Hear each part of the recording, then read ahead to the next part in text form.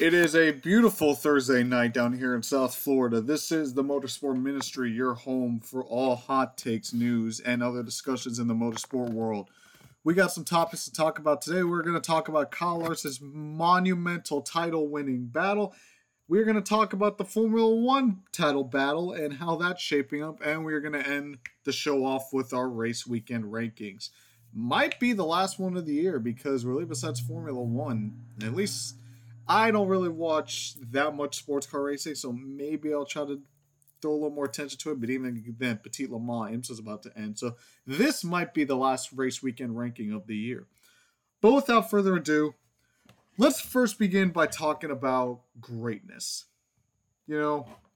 Greatness is something that is a word that's thrown around a lot, but very rarely can you just look at something you think, damn, that thing was awesome.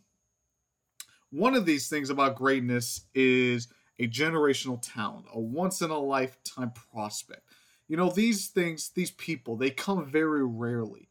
Yeah, you might have a guy out there who's really good at something, but can you really go to him and point to him as a generational talent? Someone that's going to come in once in a blue moon?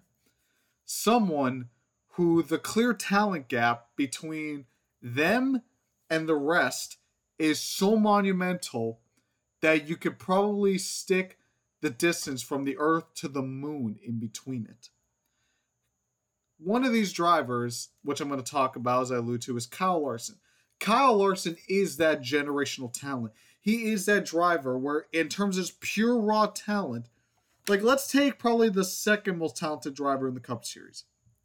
It's probably Kyle Busch. Kyle Busch is arguably the most talented driver, is what everyone says. The talent gap, in my opinion, between Kyle Larson and Kyle Busch is ginormous. I think that if you were to put Kyle Larson and Kyle Busch in the same car, which both of them have no experience in, whether it's a stock car, whether it's an Indy car, an F1 car, whatever, Kyle Larson will blow Kyle Busch out the water. And he's considered the most talented driver in the Cup Series. Whereas drivers like Christopher Bell and Chase Elliott are compared to drivers like Jeff Gordon and Dale Earnhardt. Yeah, legends in their series, their specific series, the NASCAR Cup Series. Kyle Larson transcends that. He's compared to drivers like AJ Foyt, Mario Andretti, Dan Weldon. Not just NASCAR greats, racing legends. Those that even the outside folk who may not even heard of Formula One, who've heard of IndyCar, even sports car racing, they've heard of AJ Foyt. They've heard of Mario Andretti. They've heard of Dan Gurney. And now, they are going to hear about Kyle Larson in the future. Kyle Larson's NASCAR championship is just the tip of the iceberg when it comes to his resume, the greatness that is Kyle Larson. But before we get into, the rest of his accolades, let's talk about Kyle Larson's 2021 season and just let's put into perspective how monumental this season was for Kyle Larson. He had 10 wins, first time since 2007 the drivers have achieved 10 or more wins, which was Jimmy Johnson. He also went on to win that championship. He had 20 top 5s, 26 top 10s. He had a 9th place average finish, which was, I believe, the 7th best average finish in the Gen 6 era. He led 2,581 laps, the most laps led out of any driver in the 36 race season era, which dated all the way back to 2001. He won 3 races in a row twice this season, the first time that's happened since 1987, done by Dale Earnhardt, another legend. And he won 5 out of the 10 playoff races, the first time that's been done since 2011 when Tony Stewart went on that tear. Kyle Larson had arguably one of the greatest seasons in modern NASCAR history. And what I mean by modern NASCAR history, I'm not talking about the modern era dating back to 1972. I'm more talking about from 1990 to now. His season's comparable to Martin Truex's 2017 season, to Jimmy Johnson's 5 straight titles, to Jeff Gordon's 1998. Seasons where, when you look back on the history books, you're just in awe, thinking to yourself, how the hell can someone achieve such greatness in just one season? A season where most drivers, 90% of NASCAR drivers, would kill for just for a career. They achieved that just in one season. And like I said before, alluded to, this is just the tip of the iceberg for Kyle Larson. He's the 2021 Cup Series champion, like we just discussed. He has double-digit wins in Xfinity and the Cup Series now. He's also got wins in the Truck Series. He's a dirt god. Like, the dude is a god at dirt racing. You can make the argument whether he's the best driver in the world, but you can't make an argument. He's probably the best dirt driver in the world. And he's also a Rolex 24 champion. So he's got accolades in sports cars, multiple different divisions in dirt racing. He's got multiple wins in all types of NASCAR divisions, and now he's a champion in the top division stock car racing. And again, this is without competing in the Cup Series for 10 months. Kyle Larson, when he was suspended, he was out of the series for April, May, June, July, August, September, October, November, December, January. 10 months without stepping into a NASCAR Cup Series stock car. And Kyle Larson just murdered everybody. He made his teammates look like they were competing at Richard Childress Racing. He made his championship 4 fellow competitors seem like that they were competing for Team Penske back in the early 2000s. That's how good Kyle Larson was in 2021. He basically just came in. You might as well just say Kyle Larson was a rookie, because experience at the Cup level especially is so crucial. You see it with guys like Chase Briscoe to win 9 wins in the Xfinity Series. He only achieved a third of that in top 10s this year for his rookie Cup Series season. So Kyle Larson, with very, very, very minimal Cup Series experience going into 2021, at least compared to the rest of the field, he just murdered them. Like, Kyle Larson had more wins this year than Kyle Larson had more top 5s this year than the rest of his teammates basically combined. That's how dominant his season was. And it needs to be stated how just dominant his season. Kind of like, I compare his season to Martin Truex Jr.'s 2017 season. Whereas Kyle Larson was able to just accomplish what he accomplished with basically no practice, no qualifying, being out of a seat for 10 months. Truex, let's read off Truex's 2017 championship season. 8 wins, less than Kyle Larson. 19 top 5s, which is less than Kyle Larson. 26 top 10s, the same amount as Larson. He had a 9.4 average finish, and he also led over 2,000 laps. And his average finish is 9.4. But what made Truex's season so dominant, not because of laps led, the real key to me is that Truex had 6 DNFs that year. He didn't finish a 6th of the season. He was behind the garage.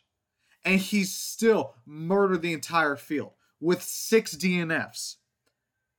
That's a lot of laps that Truex probably didn't complete. I don't know exactly what his lap completion percentage is, but it has to be less than 96% to have 6 DNFs. And that's not even counting the races he probably finished off the lead lap because of damage.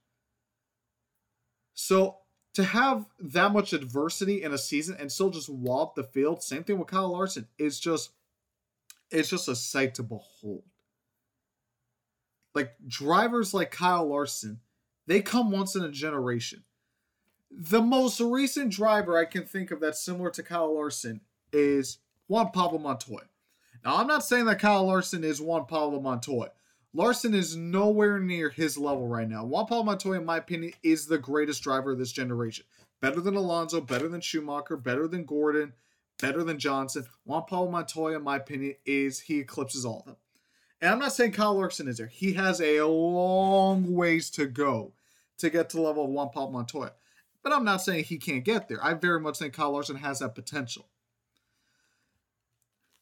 Like, when Kyle Larson won the championship, let's talk about more than just Kyle Larson for what that meant for his greatness. Let's talk about what it means for motorsports as a whole. Kyle Larson is often seen not just as a NASCAR guy, but just as a racing guy. Like I've stated before, with his past dirt experience, with his past sports car, he's seen just as an all-around racer, not just a NASCAR racer. So when Kyle Larson won the championship, it wasn't just a win for NASCAR. It was a win for motorsports as a whole. That's how much of a big deal it was. Like, you saw IndyCar drivers, F1 drivers, sports car drivers, dirt legends going up and be like, congratulating Kyle Larson. Drivers that you wouldn't really seen do that if it was like a Chase Elliott or Truex or Hamlin. That's how monumental Kyle Larson's championship was. It wasn't just a win for NASCAR, it was a win for motorsports as a whole. So let's conclude this topic by just appreciating how great Kyle Larson really is. Because this dude's he is our generation's AJ Foyt. He is our generation's Mario Andretti. He is our generation's Juan Pablo Montoya. And we need to value him while he is still here. Especially NASCAR fans. Because, I mean, Kyle Larson said if an F1 team while he's in Abu Dhabi wants to give him a shot for a rookie test, he'll take it. You don't know. 1 minute he's here, competing for championships in NASCAR. The next he might be overseas trying to compete for an F1 championship. You just don't know. But with a driver like Kyle Larson, with his talent, with his caliber, we need to appreciate that while that still lasts. So we ended a couple series as championship this past week at Phoenix, Truck Xfinity Cup. Let's move on to a series that is still going on with 4 races to go. Formula One. Max Verstappen won his 9th race of the season last week at the Mexico Grand Prix over Lewis Hamilton and Sergio Perez. Right now, it is a 19-point gap to Lewis Hamilton with 4 races to go. We still got Brazil. We still got Qatar. I believe I pronounced that right. We got Saudi Arabia, if that track is even finished by then. And we got the Abu Dhabi Grand Prix. So with Brazil coming up, is Verstappen starting to pull away from Mercedes and Hamilton? And is it starting to get, well, obviously he is pulling away. This is the biggest gap since the Silverstone incident. But it is starting to get to the point now where Mercedes and Hamilton can't catch up. Think about it this way. When Verstappen was going on his tear from Monaco to the end of the Austrian doubleheader, it looked like Mercedes was going to be taking a back seat. Like this wasn't going to be the Titanic title battle to the wire. It looked like Verstappen was basically going to walk away with it. There was even some memes out there. One of my favorite ones was the Megamind meme where it's like, oh, you saved us. And then the new hero was like, I want to say save, more like under new management. And it was showing the Red Bull and F1 and etc. These 4 races are going to be crucial for how Mercedes can hold on to Red Bull. Brazil. Hamilton kept pace with Verstappen in 2019, the most recent race that we had at Brazil, even though Verstappen went on to win. Qatar and Saudi Arabia are new tracks. We don't know what they're going to bring. They're a complete wild card, so it's anyone's game. And Abu Dhabi is a Mercedes stronghold. Yes, Verstappen won last year, but at that point, Mercedes really had nothing to lose. They locked up both championships. Both drivers were firmly secured in first and second. They probably could have taken a backseat for that race, and if they had the choice, they probably would. It feels like Mercedes, in my opinion, is trying to balance 2021 with 2022. What do I mean by that? It's just from the fact that there's been so many races this year where Verstappen is head and shoulders above Lewis Hamilton. We had maybe 1 to 3, maybe 4 races where it felt like Mercedes was head and shoulders above Red Bull. But it wasn't to the point where it's like, you have Lewis Hamilton basically going on the radio and saying, like, dude, I need a literal rocket ship to go try to even catch up to Verstappen right now. So, and Mercedes knows how to build a dominant car. I mean, you don't go and win 7 championships in a row without having some sort of dominance in your package. And let's be honest, folks, if it wasn't for Silverstone, the title battle might have been over by now.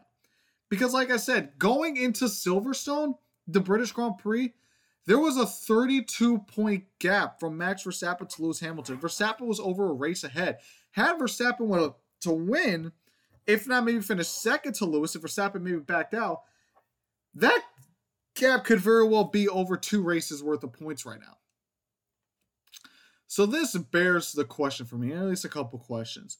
Should Mercedes continue to push Red Bull, given that these next tracks suit them potentially more? Because we know that, especially the Middle Eastern tracks like the Bahrains and the Abu Dhabis, they seem to suit the Mercedes a little more than they do the Red Bull. So maybe that, maybe that specific, I guess demographic or atmosphere of the Middle East maybe suits Mercedes. So that could give them an advantage to Qatar, Saudi Arabia. Another thing to keep in mind is, will they just give up on 2021 since the gap is so large and to overcome? Because think about it. Verstappen can keep winning, and if Hamilton keeps finishing second, even if you try taking away fastest laps, that's still 6 or 7 points that Verstappen's putting on Hamilton. He keeps doing that over and over. He just needs to do that 2 more times, and he pretty much has the title locked up going into Abu Dhabi. So should Mercedes just give up on 2021 if the gap becomes too large to overcome and just try to get a head start on Red Bull for 2022? Because Red Bull need to be careful also. We saw this in 2013 where they went all in with Sebastian Vettel. 13 race wins, won the last 9 races in a row, completely evaporated the field, and they were on the back foot to Mercedes and Ferrari going into the new regulations until this year. Think about it. Red Bull deciding to dedicate all eggs to the basket for 1 year, that put them on the back foot for the next 8 years. So Red Bull, they've already stated that they're putting all eggs in the basket for 2021. I don't like Red Bull's chances for 2022. Yeah, you want to win a world championship, but is one world championship really enough to validate potentially losing multiple world championships in the future? Because Red Bull have some of the smartest minds in the garage. I mean, you got Christian Horner, one of the greatest team principals of all time.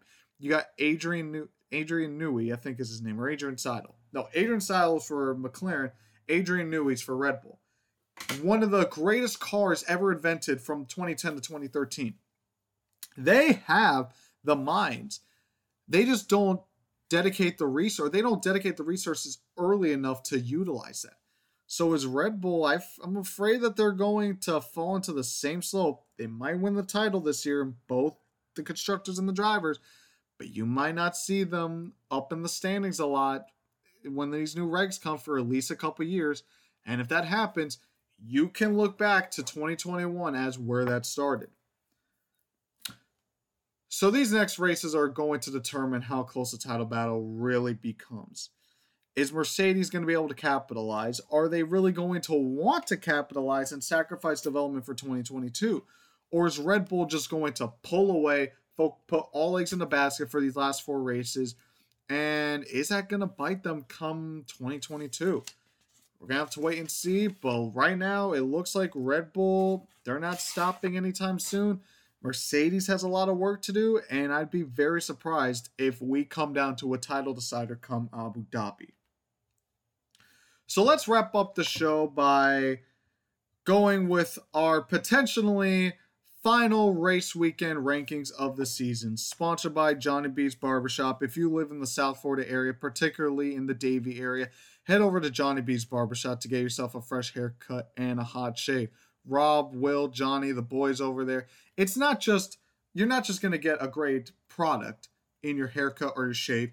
It's a great atmosphere. They love to chat. They love to have a good environment, friendly conversations. You'll love it. You'll enjoy it. And if you're a Game of Thrones fan, they're starting to show Game of Thrones on the TV now. I'm not a Game of Thrones guy, but after watching one episode, it got me hooked. So whether you're a Game of Thrones guy, whether you're a political guy, you're a sports guy, whatever it is, it's just a great atmosphere, a great environment, old school vibe. You'll love it. Head over to Johnny B's Barbershop on Davie Road Extension and Sterling Road, right across the street from the Wawa, and tell them the Motorsport Minister sent you. So with that being said, we got 4 races to rank today. We got the Truck Xfinity Cup Series race at Phoenix, and we got the Formula 1 race at Mexico. So without further ado, let's begin with number 4 on the list. I'm going to give it to the Lucas Oil 150, the Truck Series race. The biggest moment for me was Ben Rhodes winning the title. You're going to see a theme for basically all the cup, for all from the NASCAR races. I'm just going to spoil it ahead of time. The biggest moment is them winning the championship, whoever driver it was, because, well, obviously that's the championship race. That is going to be the biggest moment. So biggest moment for me is Ben Rhodes winning the title. which I predicted right. I did say on the last episode that Ben Rhodes would win the championship. It was the only prediction I got right. But Ben Rhodes didn't win the championship. I did say that Ben Rhodes' consistency was going to outlast John Hunter Nemechek's dominance, just because John Hunter Nemechek was not good during the playoffs, and that prediction turned out to be true. Worst moment for me is that there really was no championship contention. I mean, and also from the fact that there was no real championship celebration. I mean, really, besides Ben Rhodes pulling a Brad Keselowski from 2012, that looked like the worst championship celebration I've ever seen. And if you think I thought it was bad, go ask my buddy Will, aka NASCAR Opinion, on Twitter. He hated it, and I don't blame him. The best moment for me, kind of contradict just a smidge of what I try to say in my first reason for worst moments, is Ben Rhodes versus Zane Smith. They had a little bit of a battle for a couple laps for the title, but really besides that, there really was no doubt that Ben Rhodes was going to lose the championship. So number 3 on my list is the Mexico City Grand Prix, the F1 race. The race was meh. I mean, really besides a couple moments, I felt the race was much of a dud. Biggest moment for me was the lap 1 crash with Ricciardo and Bottas and Yuki Tsunoda and Alfa Romeo, and I think George Russell was also caught up in the mix. That was the biggest moment for me. The worst moment is, you could say, most of the race. There really was no battle for the win. You never felt like Verstappen was really going to be contested. There really wasn't that many battles for the lead at all. You had the scare that maybe Mercedes, Perez might jump Hamilton. And, they had a little bit of a battle for a couple laps, but it's Mexico. It's hard to pass. I never really thought Hamilton was going to get past at all. Best moment for me was Perez on the podium in his home race, the celebration with him and his father. That was a very, very special moment to just see the crowd, the roar of Sergio Perez standing on the podium. That was equivalent, if not surpassed, Verstappen winning at the Dutch Grand Prix. Number 2 on the list of the Xfinity Championship race. I'm not kidding. That's what it's called. There was no real name for this race. Number 2 on the list. Biggest moment for me, Daniel Hemrick's last lap title pass. I mean, you saw Hemrick was desperate. He's like, I am not letting this get away. There was just more on the line for Daniel Hemrick. Not only was it his first championship, it was also his first Xfinity Series win. Worst moment for me was really no contest from AJ Allmendinger. This race was that good where I really much had to try to nitpick a worst moment. And Allmendinger really was a non-factor all race. I thought he'd play more of a factor. He started, I believe, 16th. He had a spin. Allmendinger really just had no shot at it, and that's kind of disappointing. Best moment for me was Austin Cindric versus Daniel Hemrick towards the end. Really all race long. It was down between those two. They were beating and banging for so many laps, and to see Hemrick just send it going into the final corner to pass Cindric and the final corner for the win, that was amazing. Also, Daniel Hemrick, that was a pretty damn badass flip. So number 1, honestly, I'm arguing. Number 1 to number 2 should be switched. But because I'm a homer, I'm putting this at number 1. It's the season finale 500, the Cup Series race. Biggest moment for me, Kyle Larson making history. I'm going to be a little bit of a fanboy here because this is more of a little laid-back portion of the show. Kyle Larson making history, winning the championship. I'm a Larson fan. That's also my best moment of the race, Kyle Larson winning the title. And yes, that is the main reason why I have this race at number 1 is Kyle Larson winning the championship. I don't care what any of you say. Yes, I'm a homer. Kyle Larson smacked everyone in the field. He wasn't the best car all day, but he was the best driver, and he had the best team all day. So, worst moment was really clean air being king. I never felt like Hamlin was going to get by Truex. Same way I never felt like Chase was going to get by Larson. Really, I never felt like Truex was going to get by Larson. So, with that being said, number 1 is the Cup Series race. Number 2 is the Xfinity Series race. Number 3 is the Formula 1 race. And number 4 is the Truck Series race. And with that, that concludes another episode of the Motorsport Ministry. If you enjoyed, please follow me on Spotify at the Motorsport Ministry. That's obviously where you can search it up also. Or just search it up. You can look it up on the links that I send on my Twitter and Facebook accounts, Armani DePaul, and for Twitter at Motor Minister. Thank you guys so much for tuning into the Motorsport Ministry. and we will see you in the next episode.